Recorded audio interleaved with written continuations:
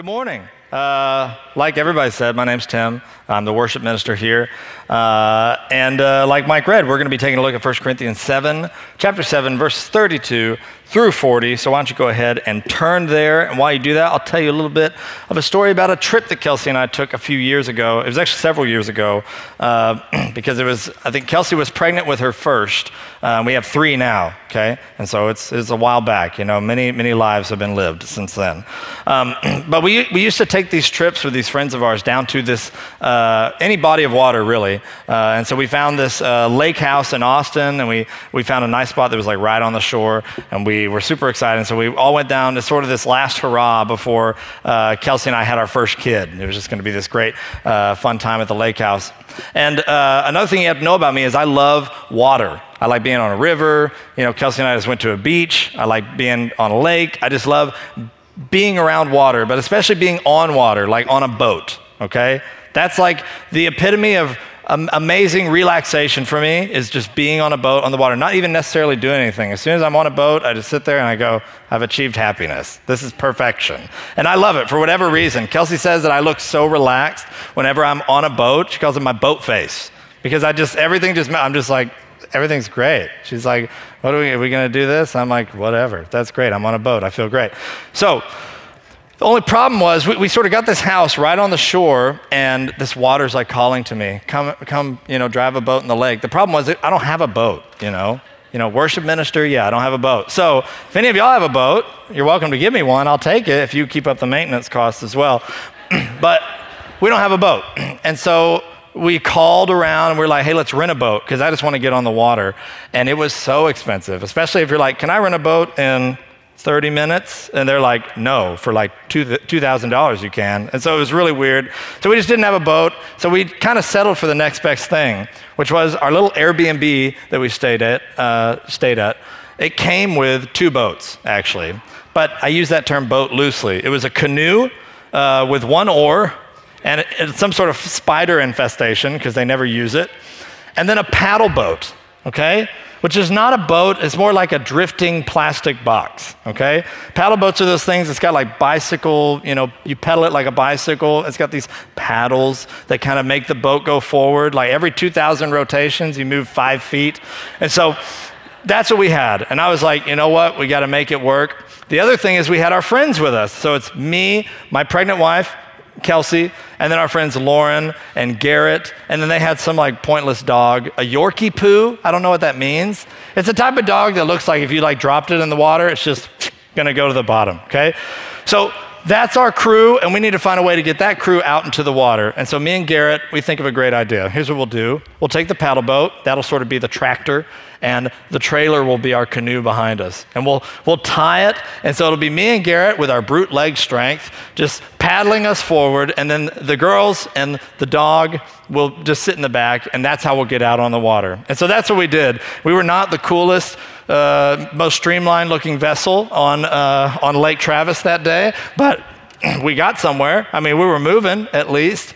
The problem is, if you know that lake, there are a bunch of like gazillionaires, all these millionaires' mansions on the shore that can all see us in our watercrafts chugging along. And a lot of the people that we saw that day in particular, they were like out like having a party, like on their big Texas lake yacht, and they're just hanging out like drinking champagne, like, oh, we're so awesome. And they see us coming along, they're like, what is that? And we're sitting there, we're like, pedaling as best as we can, going like 3 miles an hour.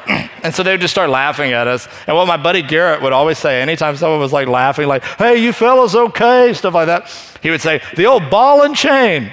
He'd just point to the ladies behind us as we're dying. We're like sweating, and they're just sitting there kind of like going along like, this is the most boring, this isn't even fun. It's nothing like being on a boat. But we got on the water. That's all I wanted to do. And mission accomplished. It was a fun memory. To this day, Garrett and I will still use this sort of phrase. Like if Kelsey's like, hey, I left my sunglasses in the house, can you go get them? I'm like, the old ball and chain slowing me down in life. And so, yeah, use it with your wife. She'll love it. She'll love that joke.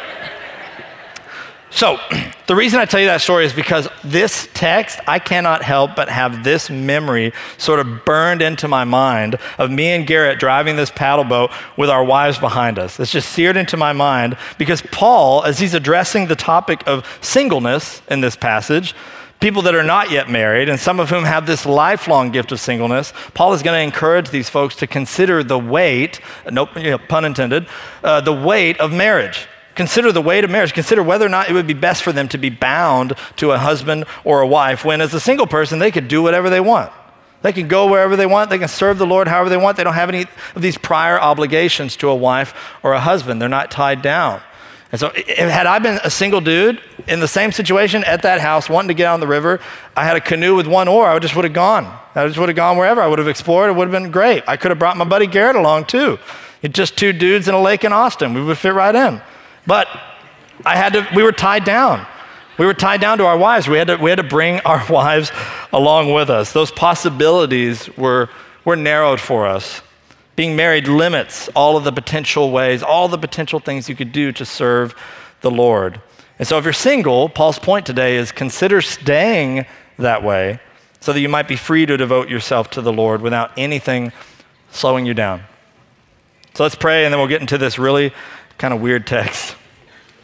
Father, we thank you for another opportunity to gather, to worship together, to study your word together. I pray that you would teach us this morning, make us a people who value your kingdom above all else, and make us a people marked by love as we follow the example of your Son. We confess now that we cannot seek first your kingdom. We can do nothing apart from you. And so we just confess this morning that we need you. We need your Spirit. We need your grace. Teach us now. Lord, transform us. It's in your Son's name that we pray. Amen.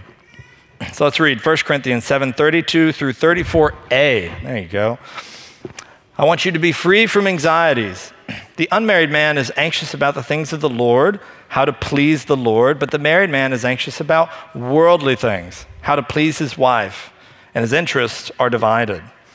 So there you go, fun text. You came here looking for something encouraging. You even fought with your wife on the way here, and Paul's just going to add insult to injury, okay? What on earth is going on here? Like I mentioned, Paul has been addressing the single people among the Corinthian congregation over the past few weeks, after having spent plenty of time talking to the marrieds. He'd already talked to the married people, if you can remember back that far. I mean, how could you forget? I've never seen Zach more excited to preach a sermon in my life about all of his sermons on the married folks. And so he already covered the married people, but then he started talking to the singles. Last week, we saw this in verse 25 of chapter 7. He said, now concerning the betrothed, meaning this word here is literally virgins. That's what that says, or the not yet married. Paul says, now concerning these single people, I have no command from the Lord, but I give my judgment as one who by the Lord's mercy is trustworthy. He's saying, here's my advice. And as we saw last week, his advice was that if you, single people, if you do get married, you will have earthly troubles that those who remain single won't have to deal with. That was Paul's text. You'll be pulled away from certain ministry opportunities in order to serve your spouse or your family. And so Paul's advice, though as he clarified, is not a command, okay, not a command from the Lord, is that it's easier to remain single for the sake of serving the Lord. So that was last week. This week, he's just going to reiterate his argument. Okay, he has to spend a little more time lifting up the gift of singleness because the advice to remain single is very countercultural among the Corinthians, much like it is today. When I tell you that I have a friend who's 40 years old, who's been single his whole life, and he has no interest in getting married, you go, he sounds weird. What's wrong with him? Why is he like that? It's so crazy to our culture. There's even a movie dedicated to the 40-year-old virgin. And the whole bit of that line is, that's hilarious, that someone would be 40 years old and a virgin would still be single. That's crazy. I'm not recommending the movie. I'm just saying that the idea of someone who is a normally functioning adult choosing to be single, even this lifelong gift of singleness, is crazy in our culture, even in evangelical culture.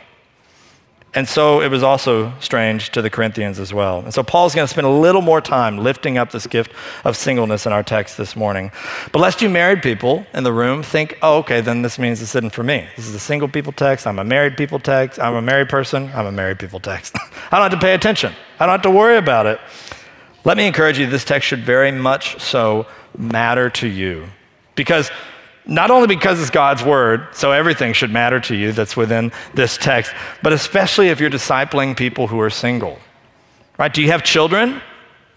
Are you in community with people who are single? You ought to be. Do you have friends that are single?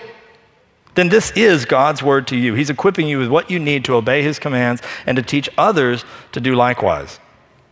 The scriptures are given to us, not just in texts that are for, individuals, not just for here's my text, here's my book of the Bible that's for me.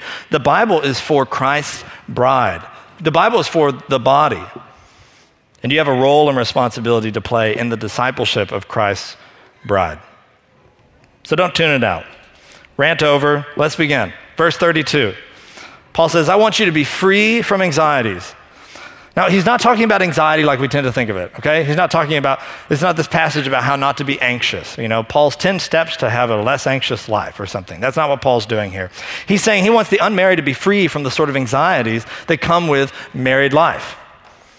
And some Bible translations will actually use the word concerns here or preoccupations. And I think that's actually a better way of describing Paul's point. The ESV is not wrong. That's just a better way of describing what exactly Paul is aiming to talk about. It's these things, these cares, these concerns, these things that preoccupy the minds of married people, but don't really affect people who are single. Okay, that's what he means by anxieties. And that's why he continues in verse 32 saying, the unmarried man is anxious about the things of the Lord, how to please the Lord. But the married man is anxious about worldly things, how to please his wife, and his interests are divided. So let's just spend a little bit of time on this first half. The unmarried man is anxious about the things of the Lord, how to please the Lord. In case you're not aware, being anxious or concerned with the things of the Lord is basic Christianity. That's basic Christianity. If you're a Christian, that is your primary concern in all things. What is pleasing to the Lord? Seeking first the kingdom of God, as Jesus puts it in Matthew 6. Paul uses similar language in his prayer for the church in Colossae, Colossians 1, 9 through 10. He says, and so from the day we heard, we have not ceased to pray for you, Colossians, asking that you may be filled with the knowledge of his will and all spiritual wisdom and understanding, so as to walk in a manner worthy of the Lord, fully pleasing to him, bearing fruit in every good work and increasing in the knowledge of God. And so whether single or married, the Christian life is one of concerning ourselves, orienting our lives around walking in a manner worthy of the Lord, doing what is pleasing to God, regardless of your marital status. And so because this man is a Christian, because the unmarried man is a Christian, he's anxious about the things of the Lord, how to please the Lord, walking in a manner worthy of the Lord, fully pleasing to him. That's his primary and singular obligation. So if a single guy wants to take a new job, what does he do? He does it. But he does have to be concerned with one thing, that he does it in a manner that is worthy of God. That's what he has to think about. If a single dude wakes up tomorrow, he wants to move to some random country, the Czech Republic or whatever, all he has to do is do it in a manner that's worthy of God. That's all he has to do. And then, probably get a job there. I don't know what they do there, build cars or something. But that's all he has to worry about. That's his only obligation. I had a friend of mine who's single, and he decided one day, I guess it was a lifelong dream, but whatever. This seems like a one-day decision. He said, I want to be a professional wrestler. And not like a respectable thing that you're going to see in the Olympics in a few months or whatever, but like a makeup, tights, are you ready to, that guy. He wants to do that. That's what he wanted to do. And because of this, he went to this is no joke, a professional wrestling school in Canada, because that's apparently where you go. So this guy's living in Texas, and one day he wakes up and he goes, you know what, I'm going to be a professional wrestler. He moves to Canada, starts going to wrestling school, which I don't even know. You learn to how to fall there without looking like you actually got hurt. You learn how to do fake punches, and spoiler alert, it's fake. You have to learn how to, you got to work on your persona. I remember having conversations with him. He's like, yeah, I really got to work on my entrance, how to, enter the room and make a statement. I was like, your life is weird. I don't understand at all. I don't know, this Canadian wrestling school, they probably had to learn how to say sorry if they accidentally hit their opponent or something like that. It's a bad Canada joke, sorry. But that's what he did. And all he had to concern himself with was walking in a manner that was worthy of God. And 10 months after he had been there, guess what? He dropped out. He thought, Canadian wrestling school is weird. All my friends were right to say so. And he moved back to Texas, and guess what? He can do that because he's a single dude, not bound to anything but the obligation to honor God, to do what is pleasing in the sight of God. He's an idiot, but he's a Christian, and he can do that. The married man, though, doesn't have such freedom. Paul continues, but the married man is anxious about worldly things. In addition to the basic Christianity stuff, for example, how to please his wife, and his interests are divided. He has things pulling him in two different directions.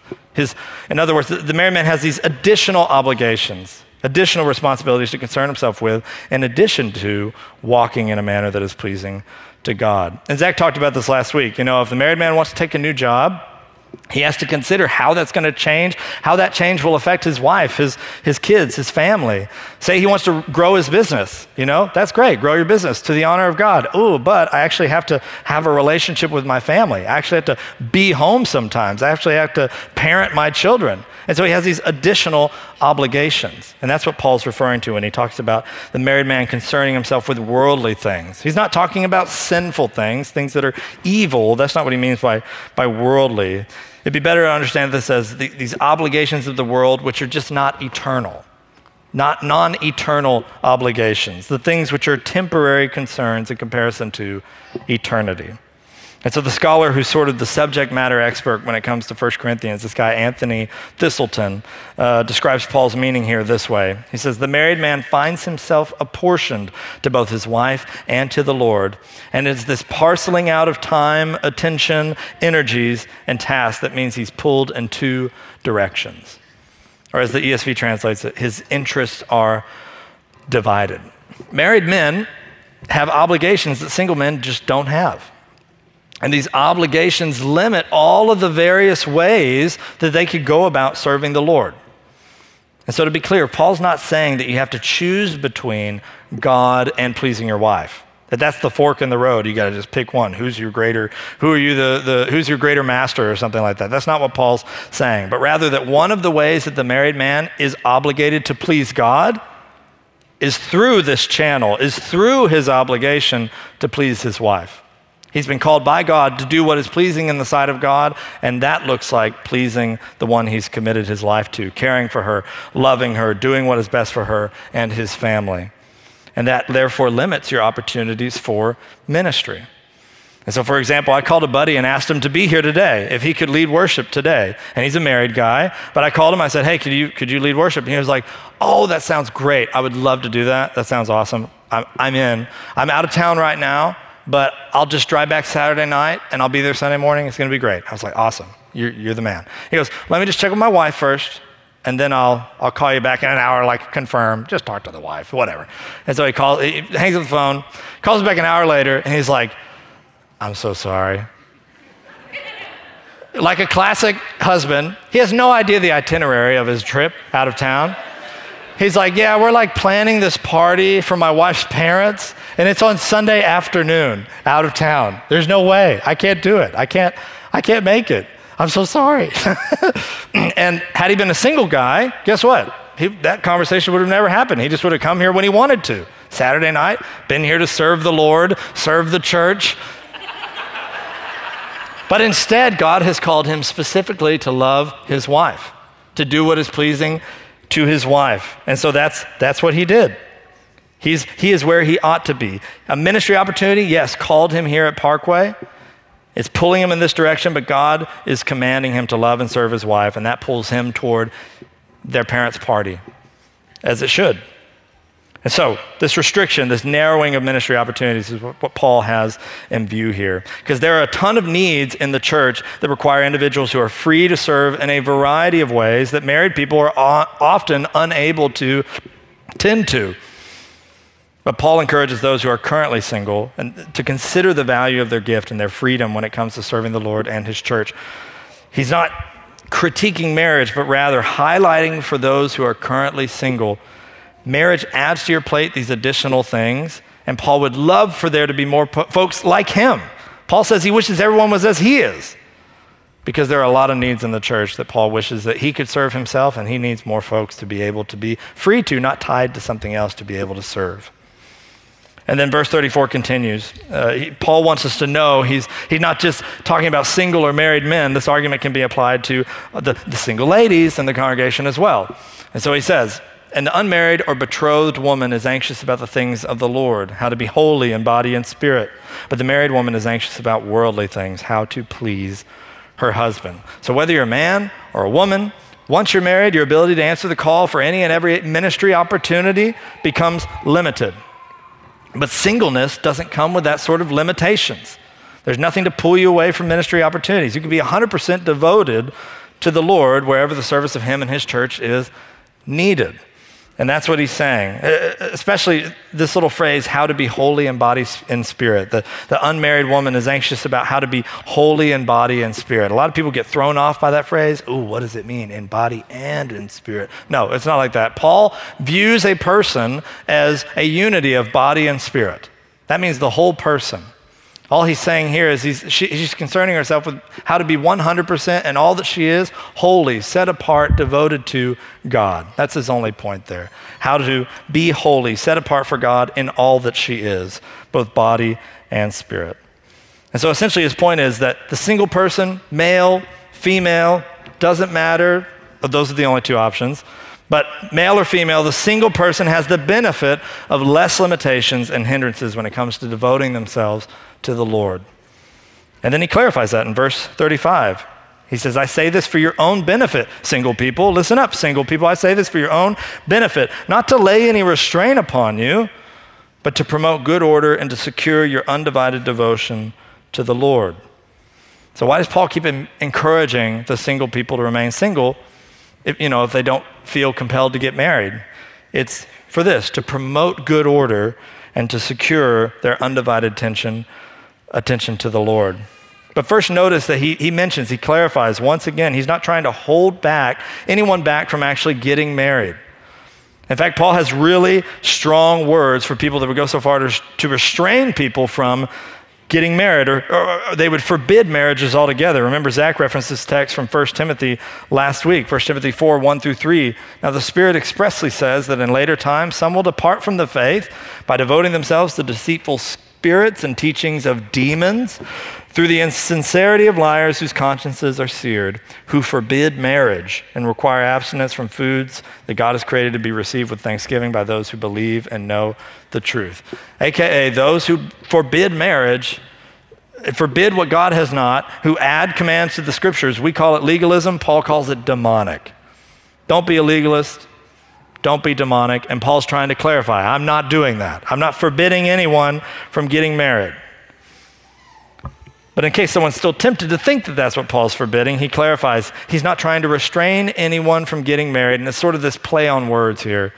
Paul, the word literally there is to tie down. I'm not trying to tie anyone down. He's not trying to restrain or tie someone down. He's trying to keep people who are single, especially those with the lifelong gift of singleness, from being tied down by the potentially unnecessary bonds of marriage. He says, I'm not binding you to anything. I'm trying to keep you free.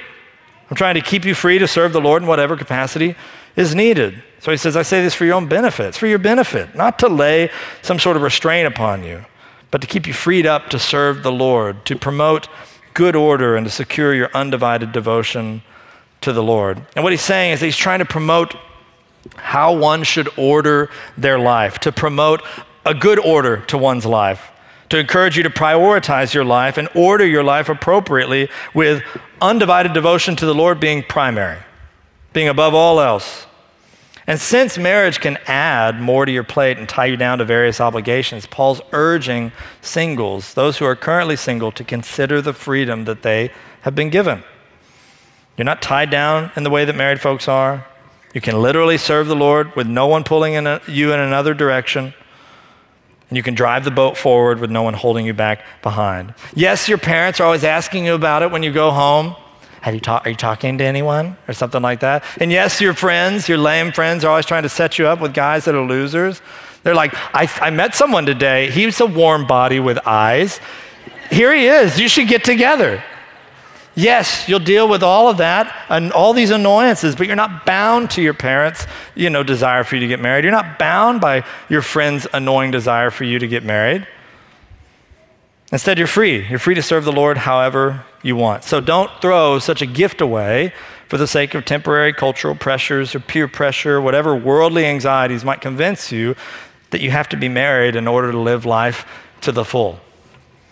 Instead, in whatever you do, marry or not, prioritize your devotion to the Lord. That's Paul's point, to order our life correctly. Secure his undivided devotion to the Lord. That leads us to verse 36. If anyone thinks he's not behaving properly toward his betrothed, if his passions are strong, and it has to be, let him do as he wishes. Let them marry. It is no sin. Now, this is where things get really strange for Bible translators. Verses 36 as well as 37 and 38 present several issues when it comes to determining exactly what Paul is meaning here, because the terms he uses in Greek are slightly open to interpretation. He uses a lot of ambiguous and vague vocabulary in verses 36 through 38, which make it difficult to nail down what he's pointing to specifically. And so it's similar to listen to, if you've ever done this, you've listened to a theological equipping class from here, from Parkway, on like Spotify or Apple Podcasts or whatever, and you don't have the notes in front of you. You don't actually have the notes that we keep referring to the whole time. So it's like, and here's some, and then we're talking about the Trinity. Look at the nose on that guy. And you hear us say something like that, you're like, what? What is he talking about? Had you had the notes, you'd see there's this real ugly guy that we're pointing to, but you don't know that listening to the audio. You're not a part of that same context. Or sometimes we'll even do it in sermons, where we'll be like, one side is always like this, and they're thinking this way, and then there's others that swing the pendulum too far this way. And you can definitely do it this way, but you can't do it that way. But if you do it here, that might still be wrong. May seem central, but it's not. Here is where we need to be. And the people listening in the audio are like, what? What did he just say? Here is there, and maybe here, they have no idea because they're not a part of the context. We don't have to be super specific. We can be sort of vague and ambiguous because y'all are here in the context. And we're pointing, and you know what we're actually talking about. And the Corinthians have written Paul a letter, and he's answering specific questions that they've written in that letter. But we're not a part of that context. We can't be sure what Paul is pointing to or even who he's addressing when he starts talking about things like not behaving properly, or, we're not sure what the phrase passions are strong, what that phrase is actually, what it actually means. And it just continues on in verses 37 and 38. And so these two scholars who wrote a great commentary on 1 Corinthians, Roy, don't know how to say his name, Chiampa, and Brian Rosner, they said this about this passage. Reading other people's mail can be confusing. There's probably no better example of this problem in Paul's letters than this. The passage is dogged by uncertainty concerning its subjects and by ambiguous terms. And so because of this confusion, scholars are divided really into two camps, okay? Over here and over here. I'm just kidding. I'm not going to do that. There are two possible interpretations of this text. The ESV translates the passage according to one of the views, according to their view, which is this, that Paul is telling any man who is engaged to be married and is behaving inappropriately or improperly toward his fiancée, his betrothed, he's telling that man that he should just go ahead and get married so that he doesn't keep acting inappropriately. Basically, if you find you have this overwhelming sex drive and you just can't contain yourself, then don't try to be single. Just go ahead with the marriage. You obviously don't have the gift of singleness, so just get married. It is no sin. Okay, so let me read all the verses 36 through 38 in context so this is clear. If anyone thinks he's not behaving properly toward his betrothed, his fiancée, if his passions are strong, and it has to be, let him do as he wishes. Let them marry. It is no sin. But whoever is firmly established in his heart, being under no necessity, but having his desire under control, and has determined this in his heart to keep her as his betrothed, he will do well. So then he who marries his fiancée, his betrothed, does well, and he who refrains from marriage will do even better. Okay? So just sum that up one more time. There's some Corinthians possibly who are engaged. And some of them are behaving inappropriately, maybe even committing some sort of sexual immorality. And Paul's going to say, don't spend another second thinking, oh, maybe I might be single. No, just get married. Just get married and stop sinning. Go and sin no more, okay? But if you can't control yourself, or if you can control yourself, you don't have this overwhelming drive to just get married, and you've determined in your heart not to marry the person you're engaged to, then that's great too. They might not like that, but that's great, okay?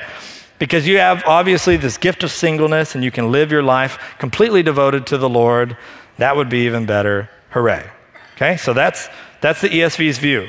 The other view, the alternative view, is very different, and it's actually the view that everyone in church history has held up until the 20th century. Okay, so the ESV's interpretation is slightly new among scholars throughout church history. The view for most of church history has not been that this is a word to engage dudes who are messing around with their fiancés, but instead it's this addressed to fathers, to heads of households, to fathers who are responsible for marrying off their daughters or female members in their household. And as they hear Paul talk about the importance of singleness and this gift of singleness, they go, I'm like signing the contract on my daughter's arranged marriage right now.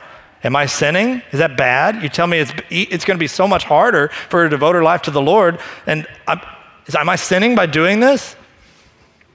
In case you didn't know, yes, marriages are arranged back then. You know, this whole idea that you have a choice in who your spouse is, that's a relatively new idea. Your parents would choose for you, or the head of the household would choose for you, and he's not looking for the prettiest gal at the ball or the guy with the kindest eyes. He's not looking for that. Typically, your parents are looking for someone who's going to take care of you socially. It's going to lead to a great social outcome. They want to, move on up to the west side or the east side or whichever it is. They want to move up in their social, climb the social ladder. They want to have resources for their retirement. The parents they don't have a 401k or whatever. They have to rely on their kids actually paying for their living. So they're walking around the market like one camel. That guy has 8 camels? What's up, Benjamin? Come talk to my daughter, please.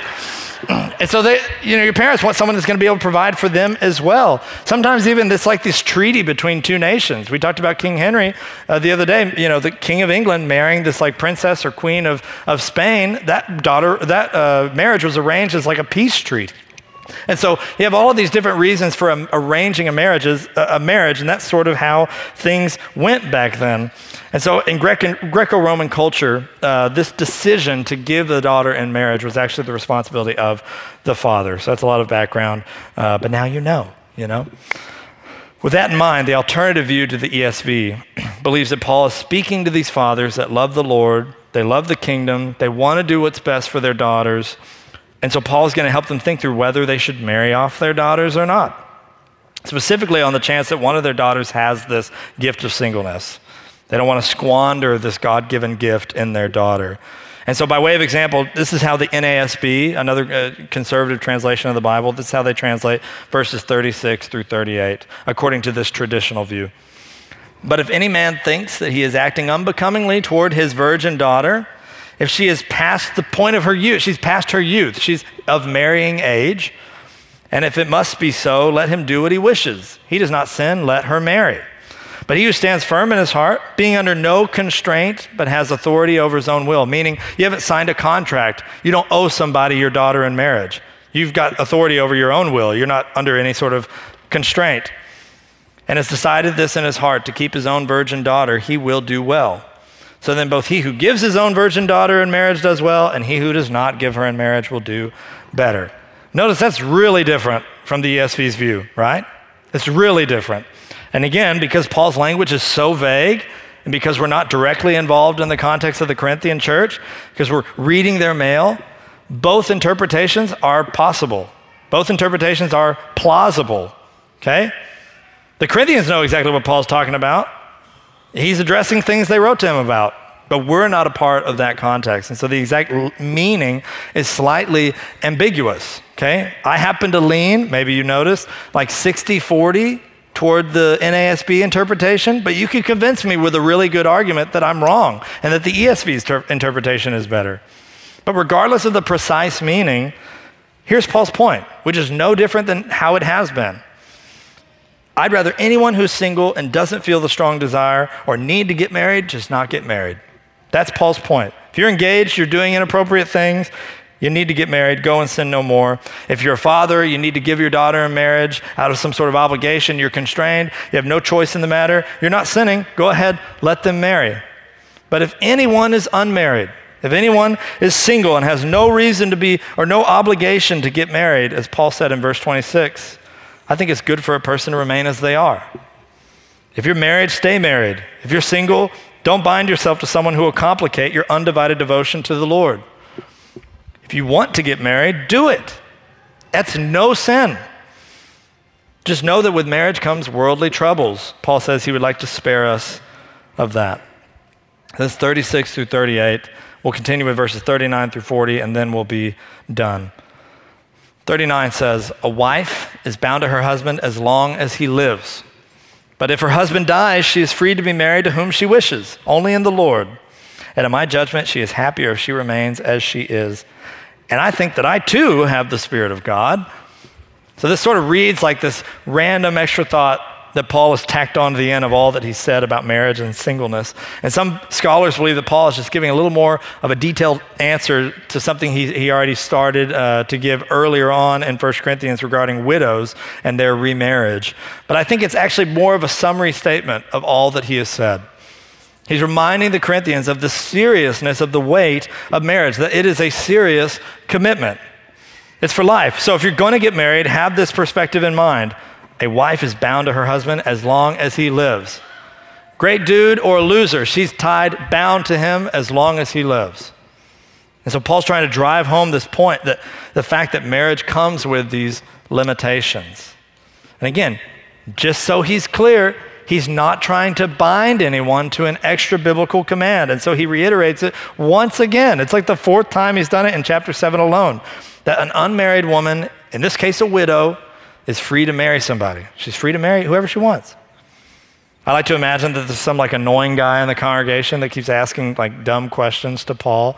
He's like, hey, Paul, can unmarried women get married? Paul's like, great question, Clark. That's great. Yeah, they're free to marry. They can do more ministry stuff if they're single, but they're free to marry. The guy's like, well, what about virgins? He's like, what?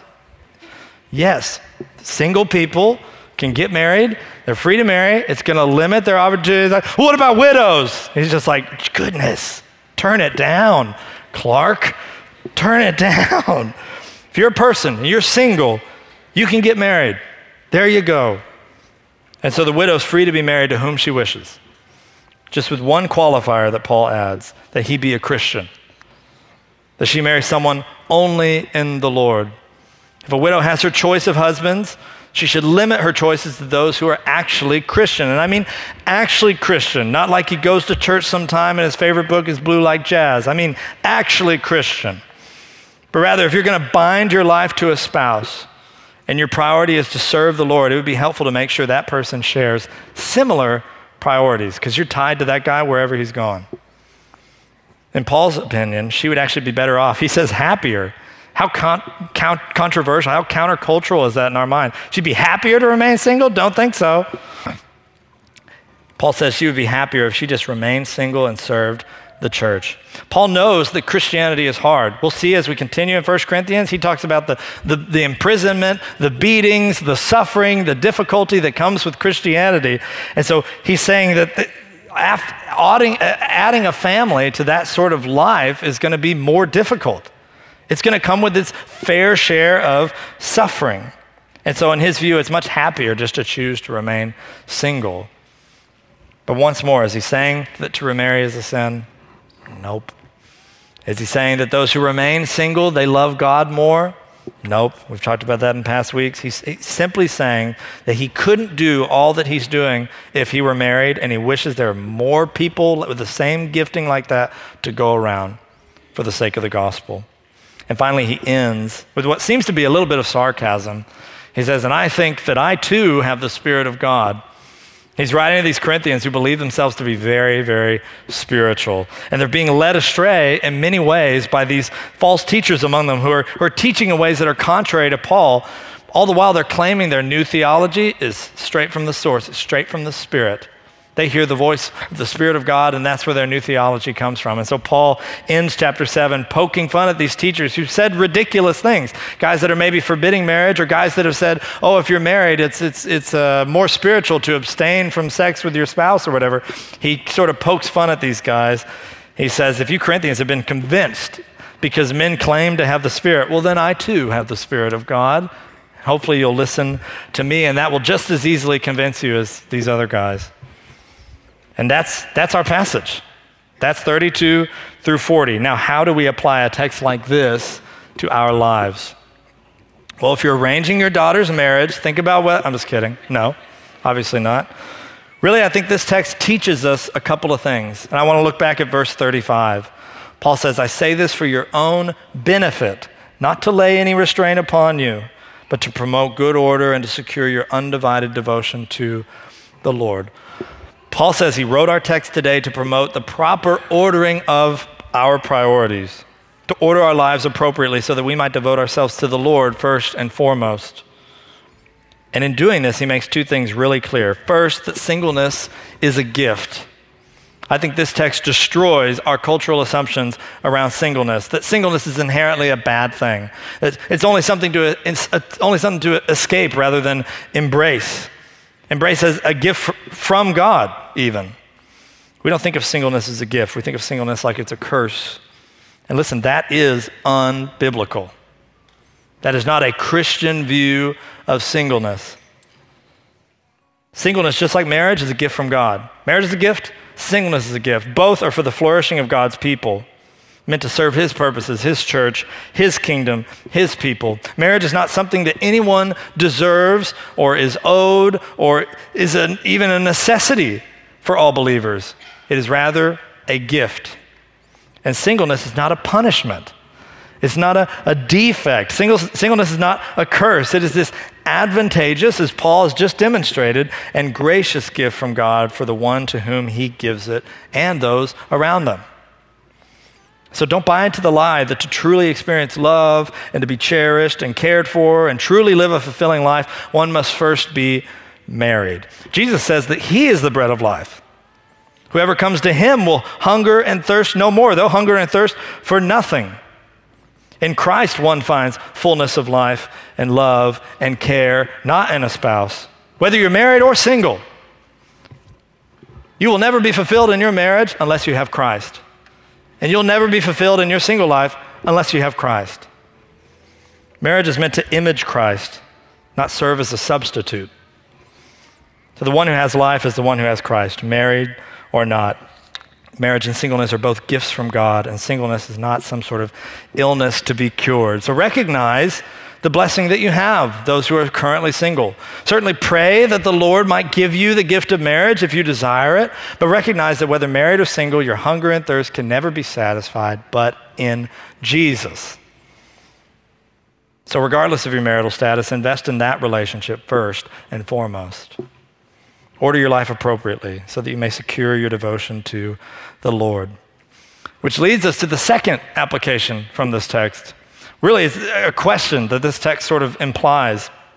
Where are your priorities not in good order?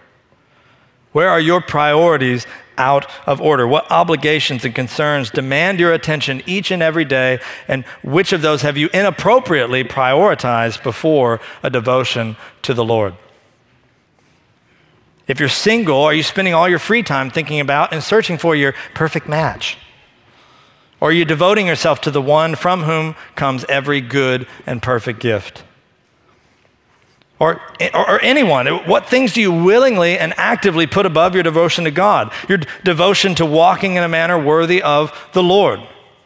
I could list a ton of examples here, but I'm going to trust that you too have the Spirit by whom you can actually discern your shortcomings, or that you'll go to those who are in community around you, or you'll go to your spouse or your friends and you'll ask them, where am I prioritizing my life inappropriately? Where have I gotten my priorities out of order? What's distracting me from a devotion to God? And if you don't have anyone who can tell you that, let's get lunch, you and me. I'd love to tell you your shortcomings. You'll get a free lunch, but just send me an email. It'll be great. The truth is, we are all idolaters. All of us. We would all rather look to a created thing to satisfy us than trust our lives to our Creator. But God, being rich in mercy, because of the great love with which he loves us, even though we are so quick to run to devote ourselves to lesser things, God has made us alive together with Christ, which is what we celebrate as we take communion. And so let's pray and rejoice in the grace of God as we partake in this meal together. Let's pray. Lord, we need your grace. We thank you that though we are constantly setting up for ourselves these idols, these things or people or opinions of people that we devote our lives to, we thank you that you have loved us, that you've redeemed us, that you have given your Spirit to sanctify us and conform us to your image. Christ, the image of the invisible God. As we partake of communion, may we be honest about our sin, not hiding behind some sort of artificial, we're not all that bad sort of veneer. I pray even now we would confess the fullness of our wrongs and embrace the fullness of Christ's righteousness. We cannot do this apart from your Spirit. So be with us now as we celebrate your grace together. Amen.